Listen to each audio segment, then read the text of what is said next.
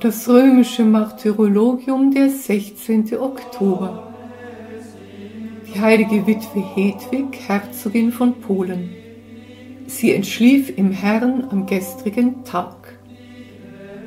Im Kloster Moutier-en-Der in Frankreich der heilige Abt und Blutzeuge Berchatius.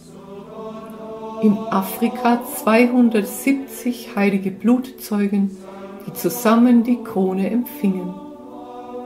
Im gleichen Lande die heiligen Marcinianus und Sartorianus mit ihren 2 Brüdern.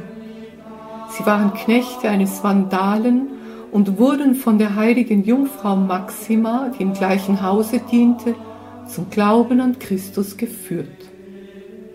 Zur Zeit der vandalischen Verfolgung unter dem arianischen König Gänserich wurden sie wegen ihres treuen Festhaltens am katholischen Glauben von ihrem heretischen Herrn mit knorrigen Knütteln geschlagen und bis auf die Knochen zerfleischt.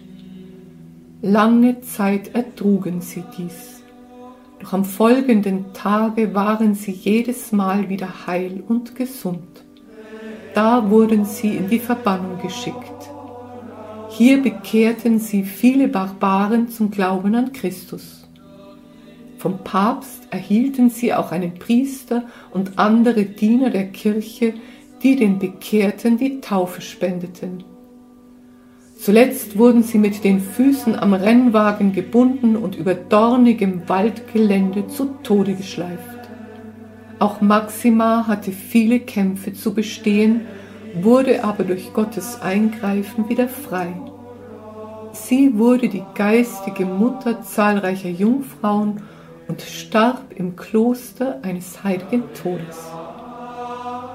Ferner die heiligen Blutzeugen Saturninus und Nereus sowie 365 Leidensgenossen.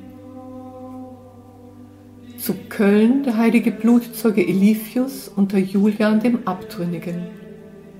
Im Gebiet von Bourges der heilige Ambrosius, Bischof von Cahors.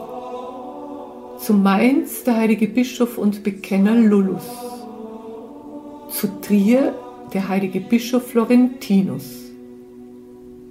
Bei Arbonne in der deutschen Schweiz der heilige Abt Gallus, ein Schüler des heiligen Columbanus.